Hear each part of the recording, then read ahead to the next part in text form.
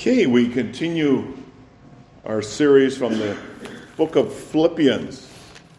We're now into Philippians chapter 4. Philippians chapter 4, verses 1 through 7. And our focus today will be verse 6. Be anxious for nothing. Fikr na karo. Don't worry about anything. Be anxious for nothing. That's our focus. So we plan to look at the 7 verses in light of that part of the verse. So, by the way, this is the only other place, this place and one other place in the New Testament really makes a strong emphasis not to worry. Where's the other place? In Matthew chapter 6, right? Where Jesus says 3 times, he knows we worry. Anybody not worry here? I think everybody worries. Chief one? Well, we could argue that, right? We would, because anxiety is such a big thing, right? For God's people, it really is. And notice that Jesus says it 3 times, right? Don't worry, don't worry, don't worry. And so the Apostle Paul must have known, what Jesus has spoken. Of course he has, and now he mentions that here too. In Philippians chapter 4. And we're going to read verses 1 through 7. Therefore, my beloved, long for brethren, my joy, my crown, stand fast in the Lord, beloved. I implore Euodia, I implore Syntyche to be of the same mind in the Lord. And I urge you also, true companion, help these women who labored with me in the gospel, with Clement also, and the rest of my fellow workers, whose names are in the book of life. Rejoice in the Lord always. Again I say, rejoice. Let your gentleness be known to all men. The Lord is at hand. Be anxious for nothing, but in everything by prayer and supplication with thanksgiving, let your requests be made known to God, and the peace of God, which surpasses all understanding, will guard your hearts and minds through Christ Jesus. So that's our focus this morning, is that first part of verse 6. Be anxious for nothing. Or worry about nothing. The Apostle Paul here in this letter, he's not merely giving advice. He's not just giving his personal opinion and saying, take it or leave it. No, with the congregation of Philippi, with us too, these words of practical exhortation come with authority. They come with the authority of King Jesus himself. And in our world of unbelief, in our world which rejects King Jesus, a world that's hostile to Jesus, Apostle Paul, first of all, here, he exhorts the people in Philippi, the believers in Philippi. He says, first of all, stand firm in the Lord. 3 phrases where it says in the Lord, in the Lord, in the Lord. The first one is stand firm in the Lord. In other words, don't let others make you waver. Don't let sin make you waver. Stand firm in the Lord. And this means that we be of one mind in the Lord. You see that in verse 2 and 3. Stand together. Let's stand together in the gospel. And of course the third, rejoice in the Lord. The 3 go together, don't they?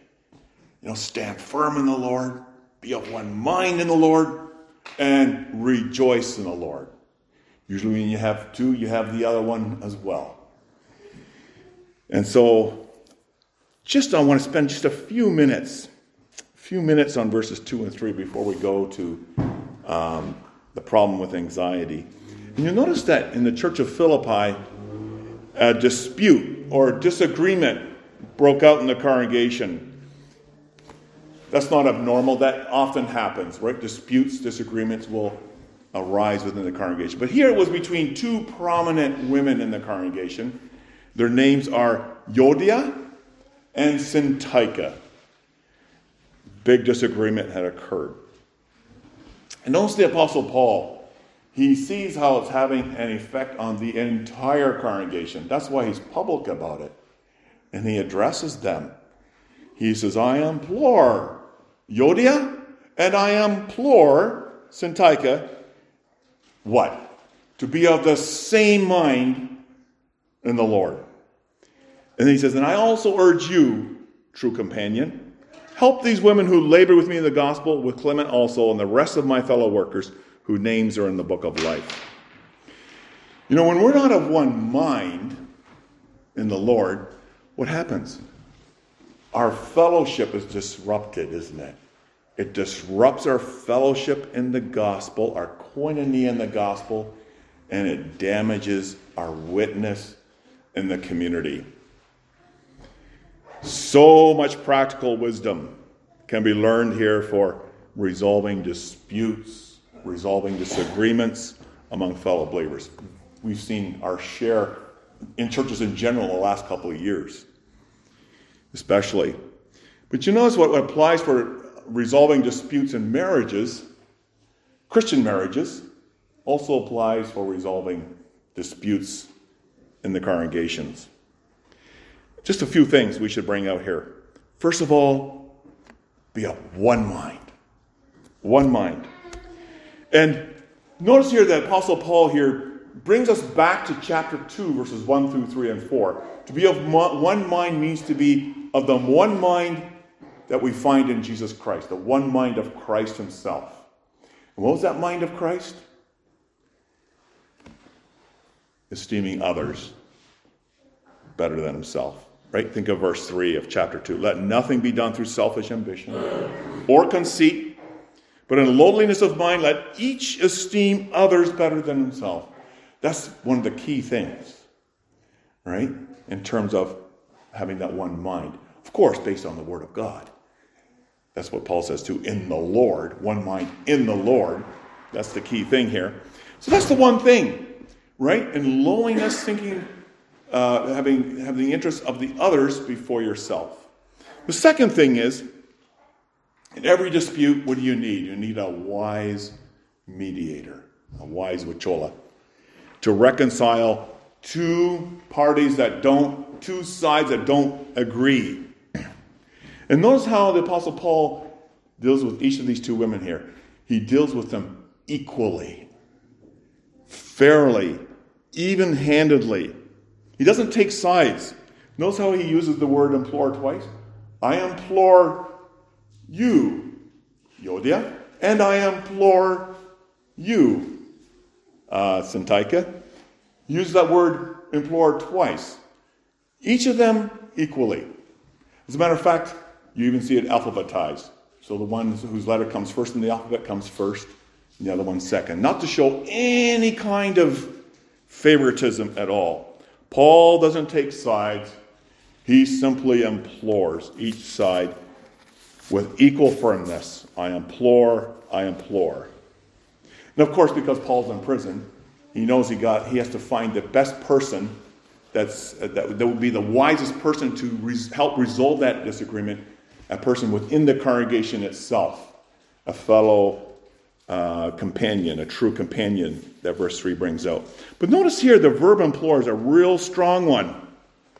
It's so strong that, the reason why it's so strong is because in Christ we are reconciled to God, aren't we? God reconciles us. God reconciles through faith in Jesus Christ.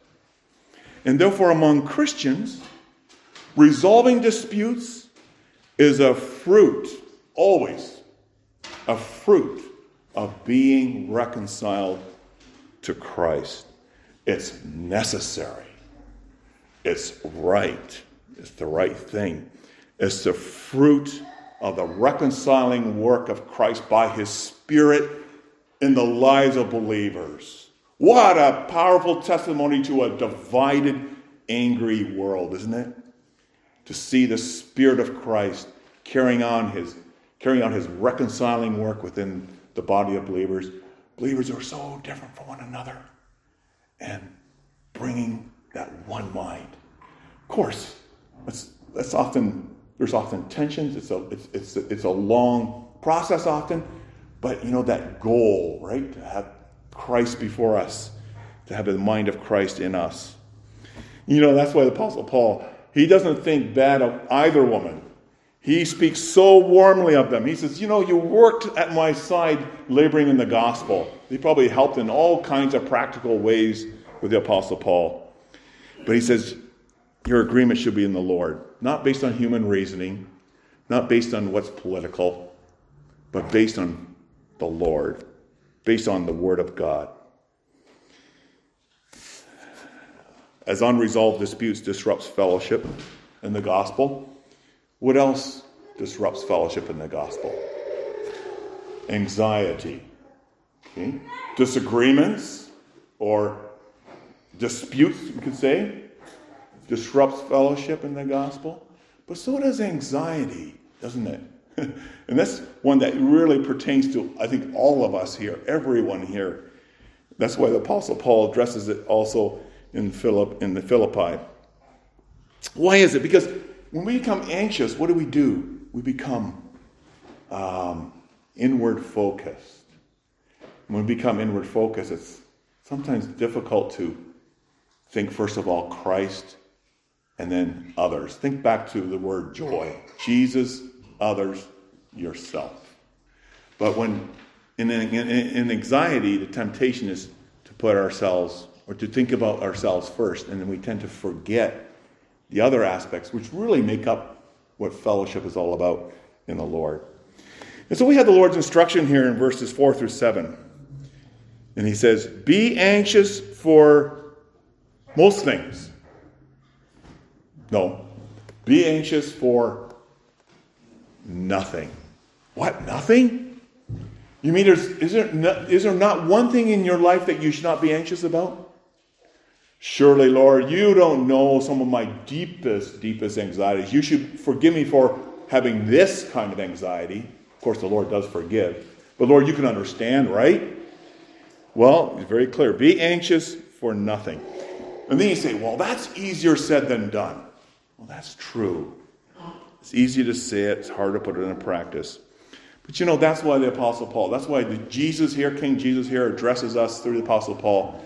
And he wants to address that whole problem of anxiety. But also, how do we deal with that? How do we overcome it? By the grace of God. Of course, it's by the grace of God. So we want to see three things here. First of all, the problem of anxiety. We're going to focus on 4, 5, and 6. What's the answer to anxiety? Verse 6b. And then we're going to look at the protection that God gives from anxiety, or the armor against anxiety. But let's look at the problem first.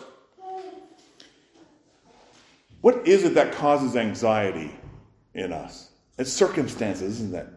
Sometimes unforeseen circumstances we can't control in our lives. These things contribute to worry, they cause us to worry, and we become burdened with all kinds of cares.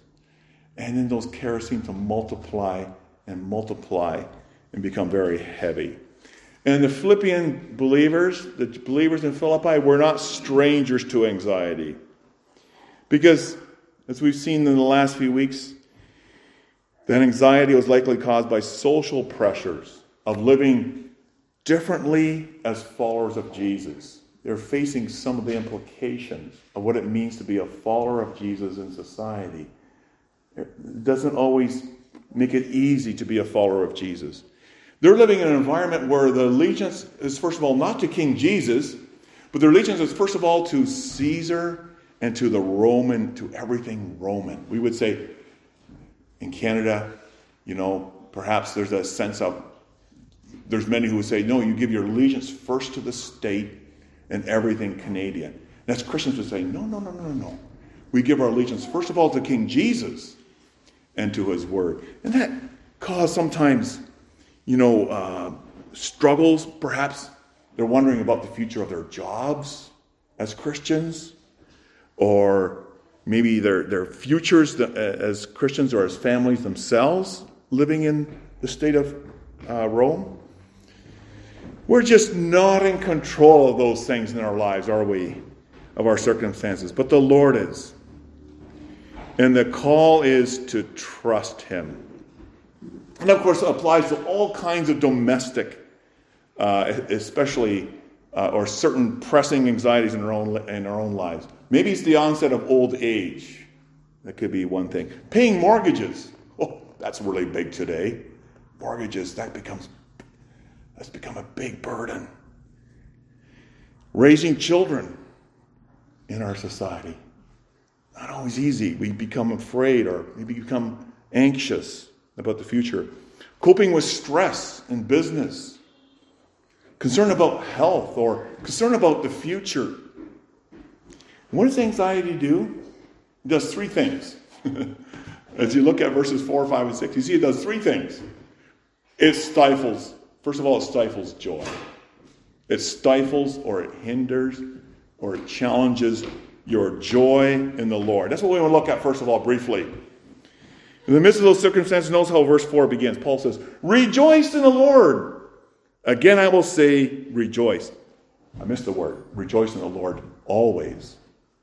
Again, I say rejoice. He's not saying, we have to be very careful. He's not saying rejoice in your circumstances. That's not what he's saying here. Circumstances are not always easy. But he is saying rejoice in what? Or in whom? Rejoice in the Lord. Basically, you could almost say he quotes Psalm 37, verse 4. Delight yourself in the Lord, and he will do this. Delight yourself in the Lord. That's where we're going to find our satisfaction. That's why he made us, to find our delight in him. Don't forget, where's Paul when he's saying rejoice in the Lord? Is he sitting in his nice castle? No, he's in prison. He's in jail.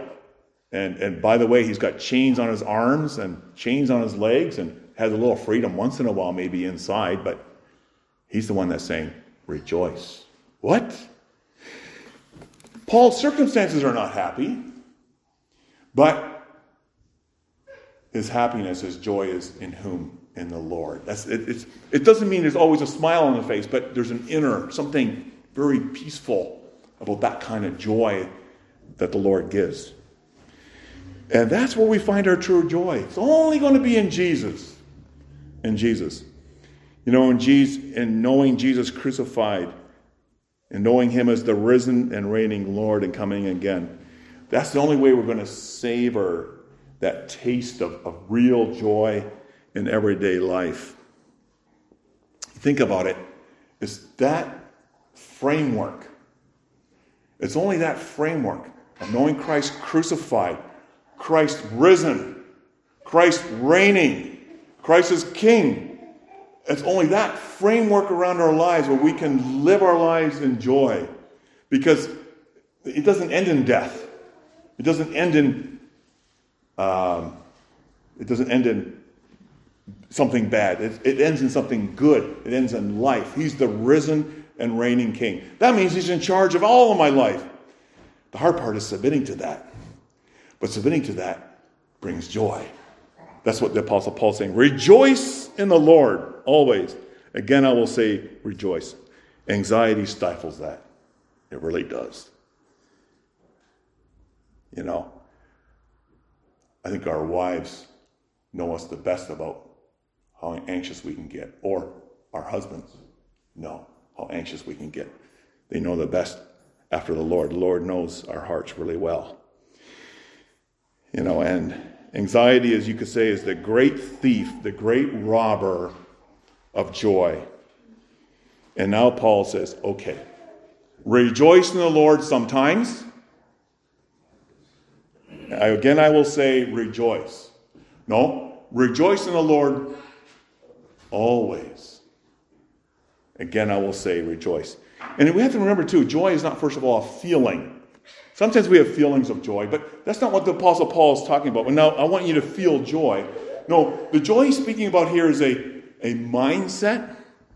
It's a change of the will. It's a change of attitude wrought in us by the powerful working of the Holy Spirit. These are the ways the Holy Spirit really works practically in the lives of believers. Right? It's a work he gives.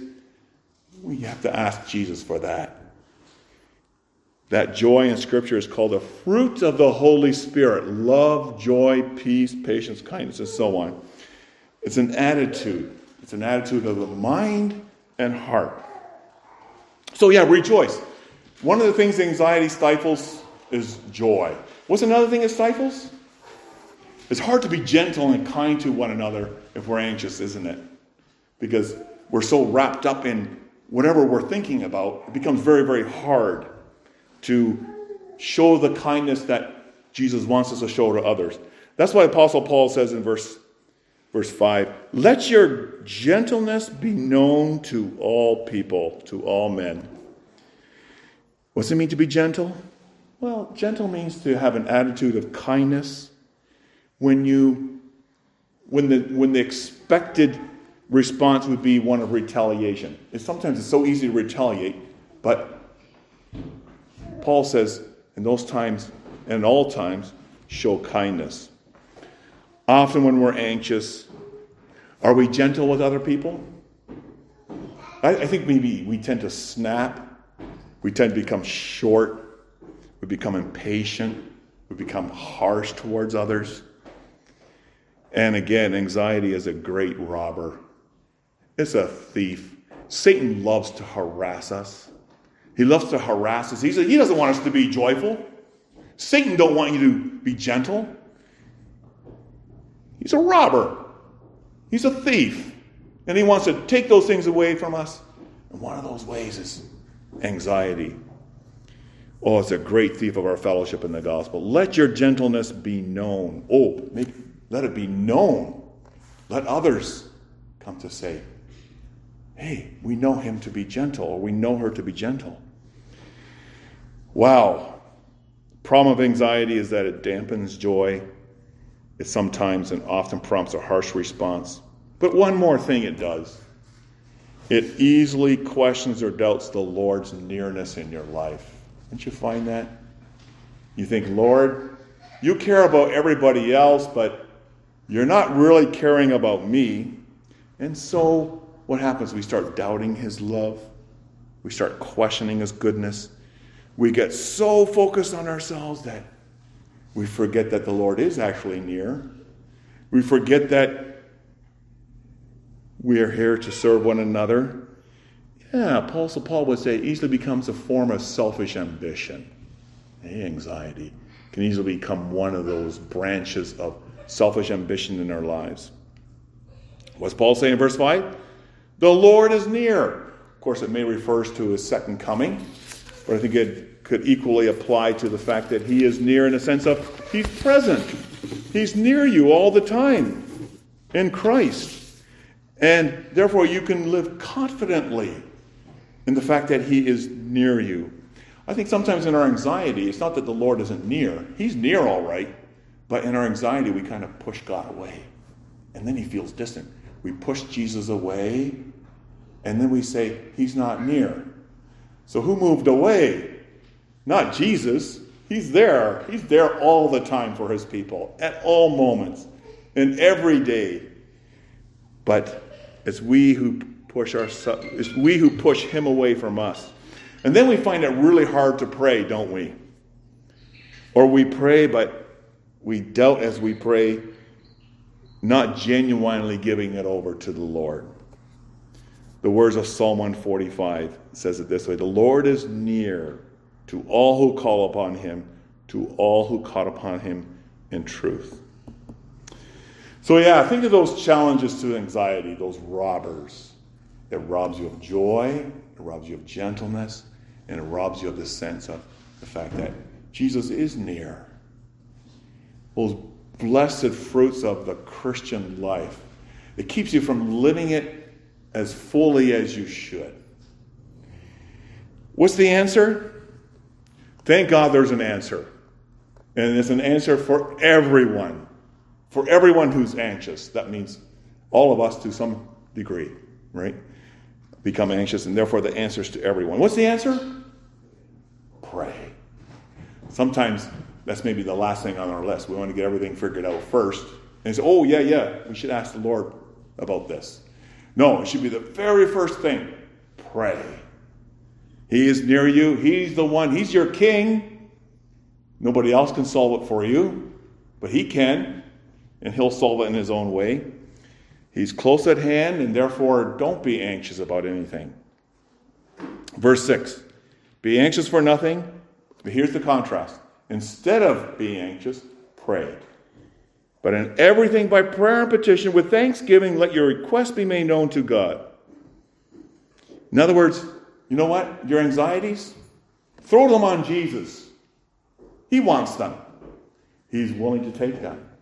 Don't keep it for yourself because it becomes very hard. Throw them on Jesus. That's what praying is with those anxieties.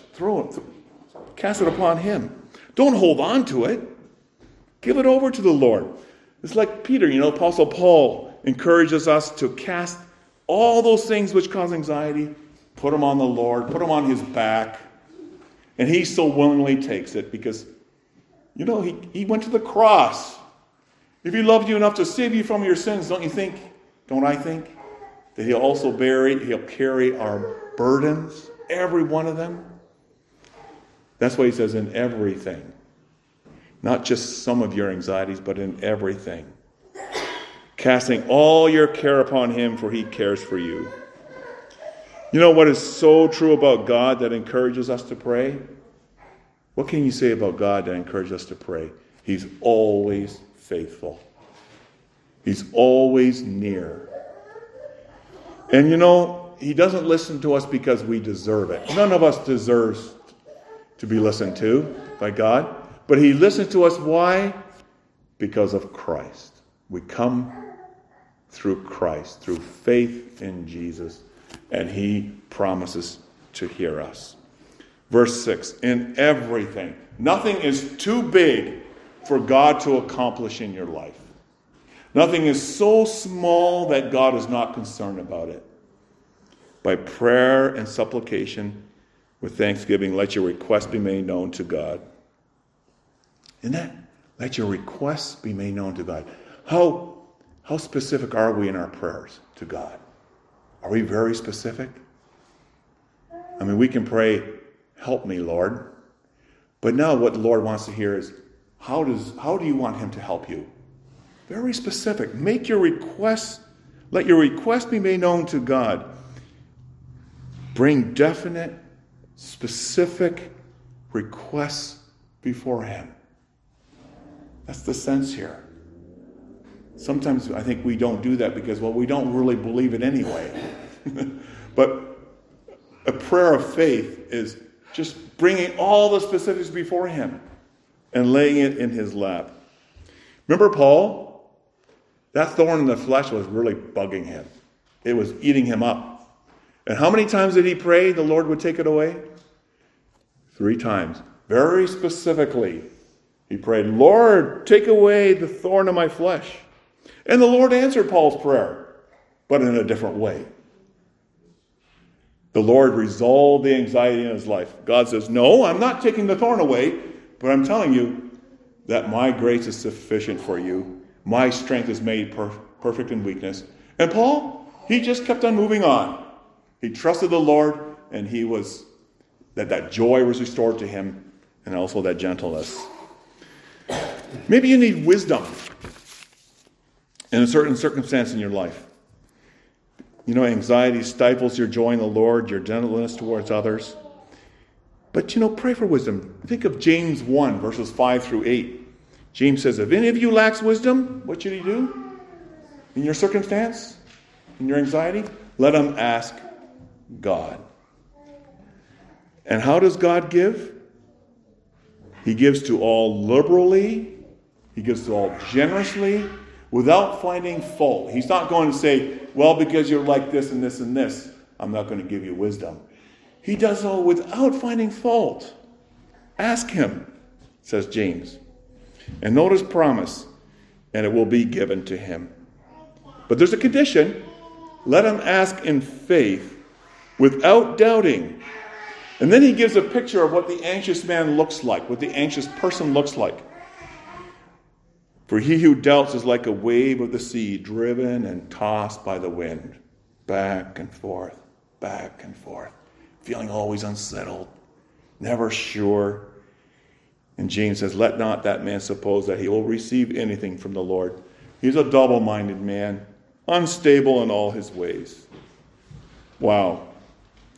Surround your burdens. This is important too, a prayer of faith. When we mention, or when we bring our specific request before him, don't do it in a complaining way. Oh Lord, you're not so nice to me. Why do I have to have all this? Why do I have to have this circumstance? No. You surround your petitions with thanksgiving to the Lord. I love this little story from Corrie ten Boom. Corrie ten Boom was in the concentration camp with her sister Betsy for quite a few months in Germany during World War II. And she shares how she was complaining about all the lice in her barracks. And lice all over the place. And she said, Lord, she was being very troubled and anxious by all of this. And finally, her sister Betsy put a stop to it. Corrie, thank God for the lice. Thank God. Give thanks to God for the lice. And why? Why? Well, because it keeps the guards out. Because the guards don't like the lice. And that gives us more time to read the Bible and have Bible studies with all the other women. Okay? There's always a reason. There's a purpose. And she could therefore give thanks to God for the lice in her barracks. Wow. When we're cleansed from our sin in Christ Jesus, he gives us the strength. He gives us the Holy Spirit to begin to cultivate that kind of attitude of thanksgiving, of begin to cultivate that attitude of joy, of being gentle. There's no greater result, though, than his promise of peace when we hand it over to the Lord. Beautiful part of handing out all our anxieties to the Lord, making specific requests, is that the Lord takes all the anxieties, and what does he give in exchange? Peace. See verse 7? The peace of God. And the peace of God, which surpasses all understanding, will guard your hearts and minds through Christ Jesus. Isn't this what anxiety affects? Anxiety affects what? Our hearts and our minds, doesn't it? And it's that peace of God that guards our hearts and minds. What is this peace of God? The peace of God follows directly from peace with God. First comes peace with God, which comes through our Lord Jesus Christ. Think of Romans 5, verse 1. Having been justified by faith, we have peace with God through our Lord Jesus Christ. This is how we are reconciled to God. This is how we have peace with God, is through faith in our Lord Jesus Christ. That peace always is there. But now Apostle Paul is talking about not the peace with God. That peace with God we already have in Christ. We're justified by faith through Christ. But now he's speaking not the peace with God, but the peace of God. That peace is the fruit of a day-to-day trusting and submitting our anxieties to him. God wants us to live our Christian life to the full. That's why he's given us a spirit, to cultivate those kind of attitudes, the new attitudes in Christ Jesus. You might say the peace of God is really the enjoyment of that peace in the Christian life. It's the enjoyment of it. This peace is described as what? A peace which surpasses all understanding. Think of those words of Isaiah 26, verse 3. You will keep him in perfect peace whose mind is stayed on you because he trusts in you. I think, it's just a little over 5 years ago that our brother Henry Bombany died. Right? Terrible cancer. And I think a number of people commented, yeah, but there's such peace in his life. Of course, he had peace with God, but also the peace of God in his life. Right? He was very grateful to the Lord. Anytime you spoke with him, it was always about the Lord and how are you doing? Right? There was the evidence of the joy in the Lord, and there was the evidence of that gentleness towards others. That's it. That's the work of the Holy Spirit. And that's something we can learn. That's something we can practice and grow in. But above all, it's something that the Lord gives. It's the strength that He provides in order to help us in this. Apostle Paul uses a metaphor from the military to describe the activity of the peace of God. What does this peace do? It will guard. I think of a guard.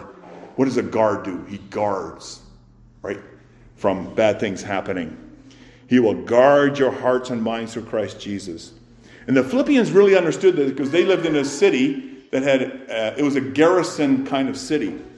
Soldiers were stationed in Philippi all over to defend the city and to keep the city from uprisings or to put down or to settle those uprisings. Likewise, as the Apostle Paul, God's peace will garrison, or God's peace will guard your hearts and your minds through Christ Jesus. And that peace, of course, we already have that peace with God in Christ. But that peace of God, you get to enjoy it. We begin to enjoy it when, by the grace of God, we submit to Christ, handing all our anxiety. That's part of submission to Christ the King. Part of our submitting to Christ the King is also handing all our anxieties, which Satan loves to harass us with. He loves to harass our hearts and minds with it. But God He has mounted His peace as a guard at the door of your heart and mind. Think of Christ. He's the garrison. He's the refuge. He's the fortress. Hide behind Him. It protects the heart and mind. He does. It protects us from becoming anxious. And when we become anxious, it helps us to conquer. He conquers anxiety. This peace, what does it do? It comes. It brings, you could say, that joy in the Lord. It brings that gentleness to all as God commands. Brothers and sisters, Christ on the cross, what did He do? He battled Satan, that great harasser, the one who wants to steal that peace and joy and gentleness from you. Christ not only battled Satan, but He defeated him. He crushed his head from the cross, or on the cross. And He showed it by rising again on the dead on the third day. And what's the first thing Jesus says to His disciples? Rejoice. That's what Paul says here too. Rejoice. And what's the second thing Jesus says? Peace be to you. Rejoice. Peace be to you. And this He said to them in the midst of all the anxieties and fears and doubts that the disciples are working through. For all who trust on Jesus, the crucified Jesus, He's the risen Lord, He's the reigning King, and He is the garrison, He is the refuge, He's the fortress. He has won the battle. No need. Is there a need to worry? Do we worry? Oh, we still do. We do it. We find ourselves becoming anxious. But there's no need to, because Christ has won the battle. Rejoice in the Lord always. Rejoice. Let your gentleness be known to all men. The Lord is at hand. Amen.